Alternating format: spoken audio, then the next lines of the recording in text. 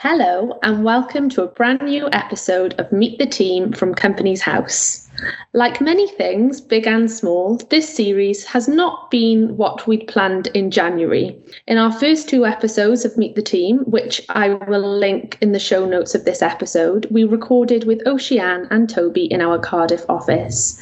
But since then, due to government guidelines following the coronavirus outbreak, I now find myself hosting this episode at home in my living room with my dog on my lap. So I'd like to welcome J.M. Frost, who is the Director of Operations at Companies House. He is someone that, as soon as we started this series, I knew I wanted to record with. And that was then, and this is now. And after everything that's happened over the past few months and the work that we've done supporting our customers during this difficult time, I'm even more excited to introduce him. So, Croeso, welcome, J.M. How are you? I'm good, thank you. Diolch yn fawr, Megan. How have you been finding this time? Yeah, it's been interesting. So a mix of being in the office and working with colleagues there, and a mix now obviously of working from home as well. And of course, I've got two reasonably young children. So being at home, there was always a reason I knew I wouldn't be and shouldn't be a teacher. And this time has confirmed that is definitely, it was the right vocation in my choice of career to not do that. So yeah, we've all survived. We've almost got to the summer holidays. So all is good. I think teachers have actually gained a lot of credit during this time, haven't they? Teachers and hairdressers. Yes, definitely. So my first question is, what have we been doing at this time to support our customers? Yeah, so lots, and it's been really interesting to make sure that we've taken a lot of care to make sure that we've had a balance between wanting to try and provide really high levels of customer service, maintain the sorts of service that we would provide during normal times as much as possible, with of course balancing that with keeping our colleagues safe. So we were fortunate in some ways. The majority of the services that our customers use are already online. So we've been able to keep them working, keep them going, and support our customers through those online services. But we do have some, particularly some of our more complex cases, complex casework, where it was very much paper-based. So trying to maintain those services has been more challenging in terms of our customers often were at home, they weren't able to get out, weren't able to print, or even if they were at home, the directors of the company they needed to sign things were at home somewhere else. So it was a real challenge. So it was looking for us to work with legal colleagues and policy colleagues to look at innovative ways that we could try and do it differently. So what did the law require us to do in terms of the Companies Act and the role that we had? And how could we try and be innovative and support our customers to do some of that differently? So we've stood up new services. So we've got the emergency filing service where customers can go on and upload an electronic copy of a document. And we focused that on the services that weren't already electronic and where customers couldn't already do things digitally. So we've done that. I mean, even within a couple of weeks of lockdown, we'd launched an extension service, which in the first month or so had 90,000 companies applying for extensions. And we were able to give extensions to those companies entirely digitally. So they knew they had more time to be able to file their accounts with us. And we form part working with BEIS, our kind of partner and parent department, and the Insolvency Service, another partner organisation with BEIS, another agency in government.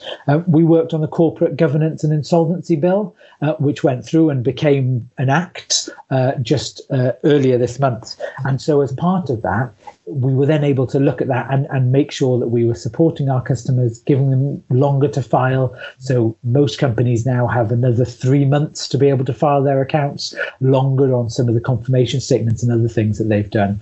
So trying to do all we could whilst enabling our customers to do what they need to do to stay compliant with the legislation. Yeah, it's amazing. And really things that in a normal world would take a long time to come to fruition, just making company change in policies in weeks, really.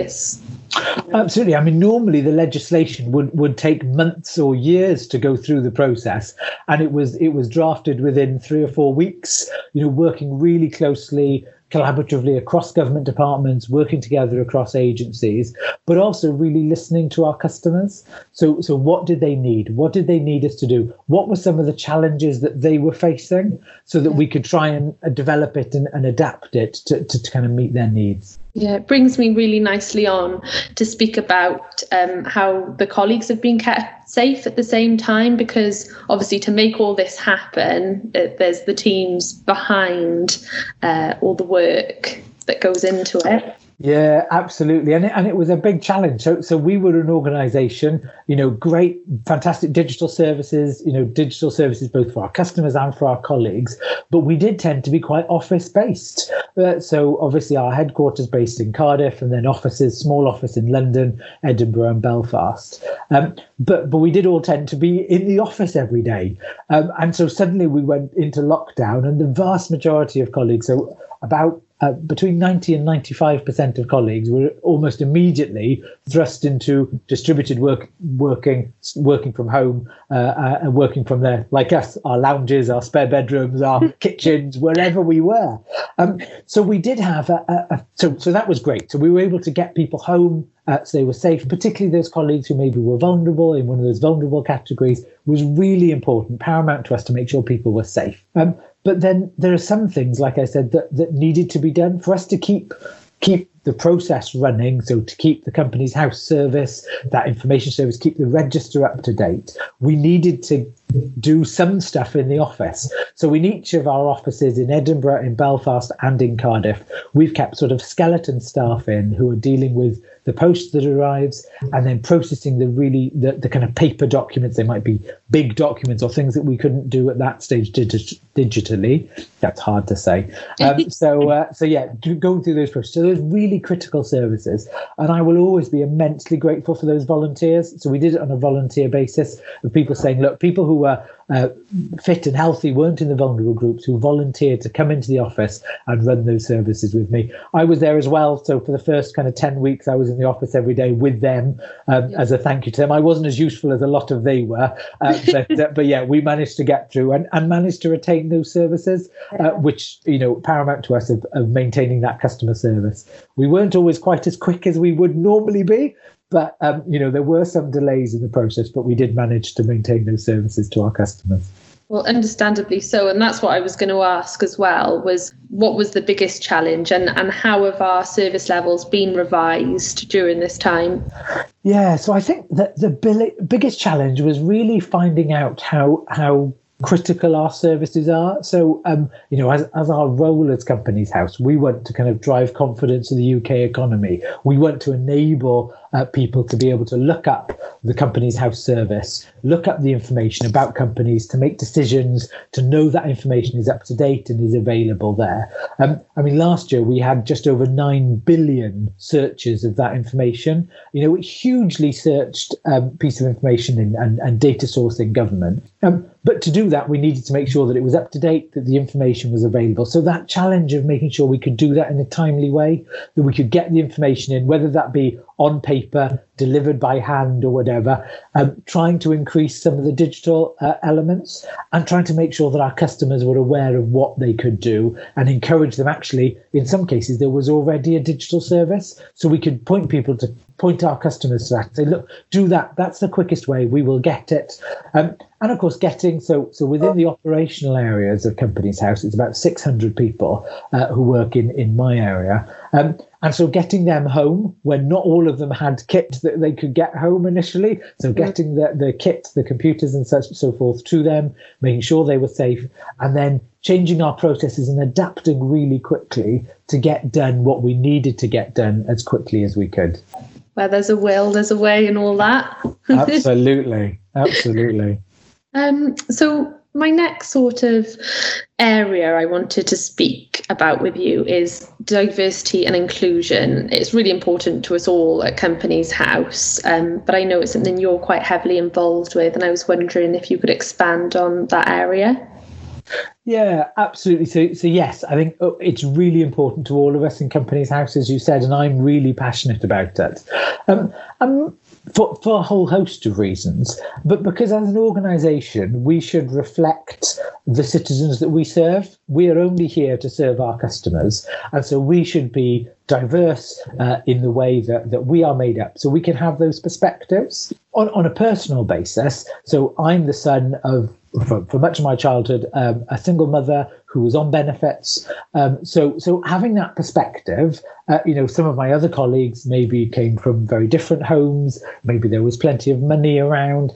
We bring different perspectives. So we need to realise our customers will have those perspectives from different backgrounds. So my mum was an immigrant. She was from another country. I'm from kind of a mixed heritage background. So those perspectives that I bring, I think, hopefully will help me have the perspective of the range of our customers. So it's really important that we're as diverse as the citizens out there that we serve, but also that as an organisation, we're inclusive. So we all have our own backgrounds, whether that be background of race, culture, ethnicity, gender, the age that we are, our background, whether we're Welsh speakers, whether we're not Welsh speakers, LGBTQ perspective, all of those things. We will bring our own perspectives with us and our own mini cultures and our ethnicity with us. And it's really important that people can bring their whole selves to work. We've got a really challenging role in Companies House. It's a role that we love. I'm really passionate about. But as part of that, we want people to focus on the role that they've got to play, that they can flourish, be the best they can be in their role, not trying to hide something about themselves. So we want everybody to bring them whole selves to work so they can focus on doing the job that we want to do to serve our customers to the best of their ability. As I said, it's really important that we're both diverse and that we're a really inclusive and welcoming culture, something that, we're working on. I think we're doing it. We've made a lot of progress, which is great, but there's always a lot further to go. Yeah, it's one of those ever moving things, isn't it? You can't just say, we've done it now. We're diverse, we're inclusive. It's ever moving. Yeah, and I think COVID and kind of the situation has really helped because, of course, we've kept colleagues safe, as I talked about, physically safe from the virus and those sorts of things, which is really important. But also it's about keeping people's well-being safe and well. And one of the various things we've done is around the networks that we have. So we've got a range of different networks, whether that be the carers network, whether that be the LGBTQ network or the faith network.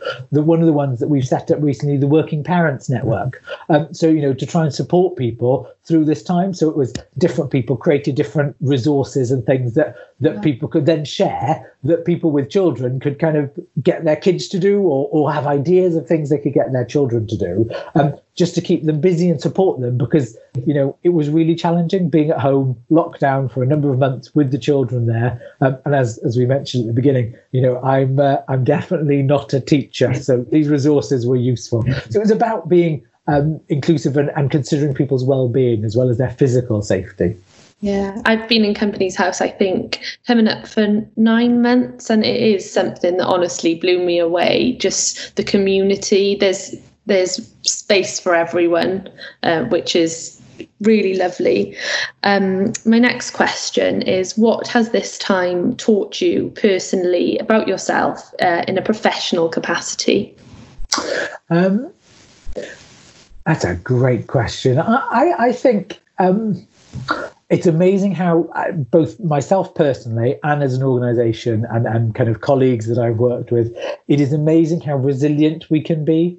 It's we always had plans for business continuity. What if there was a fire? What if there was a flood? What if the electricity went out? These are the sorts of things you plan for. I'm not sure any of us had planned for a pandemic that meant that pretty much most of the world went into lockdown for 3 or 4 months. But it's amazing that we've coped. We have been really resilient. I think collaboration has been the key.